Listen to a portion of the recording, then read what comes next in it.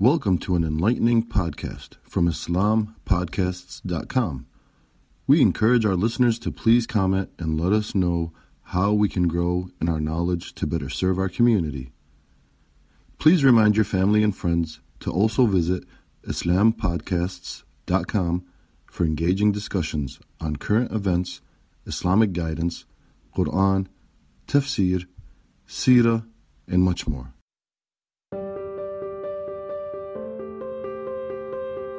Stress is a major issue that many people deal with every day, and for a lot of us, we usually find that we don't have enough time to deal with it.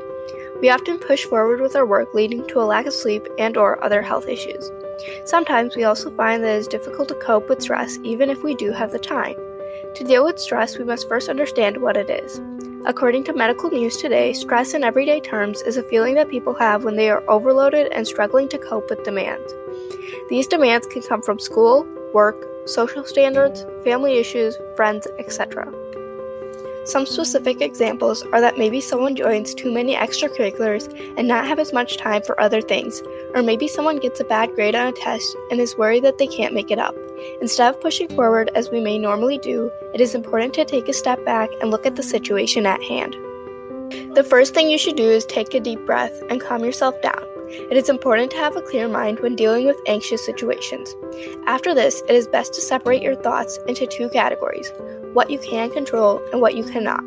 For issues that are under our control, we should try our best to find a solution. For example, if a person is stressed about bad grades, they could talk to their teachers about what they could do to make up for their grades. They could try a different study plan, they could try studying with friends, or maybe think about hiring a tutor. Or perhaps, if a person were to be stressed about contracting the coronavirus, they could practice social distancing and wear a mask when going places. In the case of issues we cannot control, we should make dua and pray to Allah SWT to do what's best for you in this world and the hereafter. In fact, even in situations we can control, it is still important to make dua to Allah SWT because even these precautions are not a guaranteed solution, and everything rests in His hands. In addition, the Holy Quran makes statements about stress. For example, إن ينصركم الله فلا غالب لكم وإن يخذلكم فمن ذا الذي ينصركم من بعده وعلى الله فليتوكل المؤمنون. This translates to, if Allah helps you, none can overcome you. If He forsakes you, who is there after that can help you? In Allah, then, let believers put their trust. This ayah makes it clear that we should turn to Allah SWT in times of stress. One way we could do this is increase our zikr. In fact, there are many du'as in the Quran for easing stress.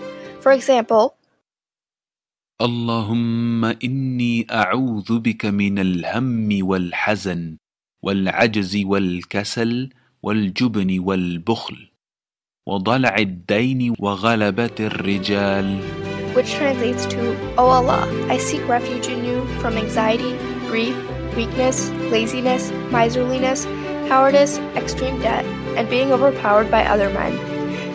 Zikr may also include reciting the Quran and performing sunnah. It is important that when reciting the Quran, we read it with meaning and tafsir, so we're able to apply Islam to our daily lives and learn from what we read.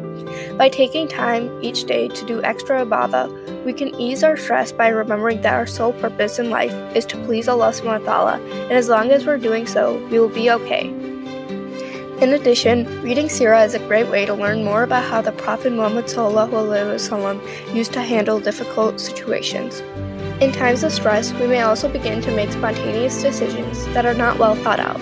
In situations like these, it is best to talk to someone you trust who will guide and remind you to do the right thing based on the Quran and Sunnah. Once in a while, finding halal ways to distract oneself from the stressor can help calm yourself temporarily. For example, reading, coloring, or drawing landscapes can help someone avoid stress. By keeping yourself busy, it allows yourself not to let your mind run loose, as drowning in your thoughts may lead to more stress. Just remember that this isn't a reason to distract yourself from your deen, nor is this a permanent solution. It is also best to distract yourself after all possible prior actions have been taken. Even though these are ways to relieve stress, sometimes the best thing to do is understand that our main goal is to please Allah SWT and not other people's demands. So when stressing out about something, think about if it will help you please Allah subhanahu wa ta'ala and help you go to Jannah, or if it will only help you in this life.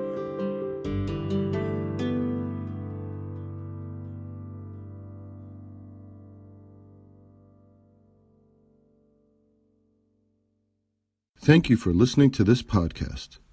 Podcasts on current events, Islamic guidance, Quran tafsir, and seerah are available at islampodcasts.com, as well as on iTunes. Rate, review, and comment, and let us know how we can grow in our knowledge to better serve our community. Please subscribe, share, and tell a friend about islampodcasts.com.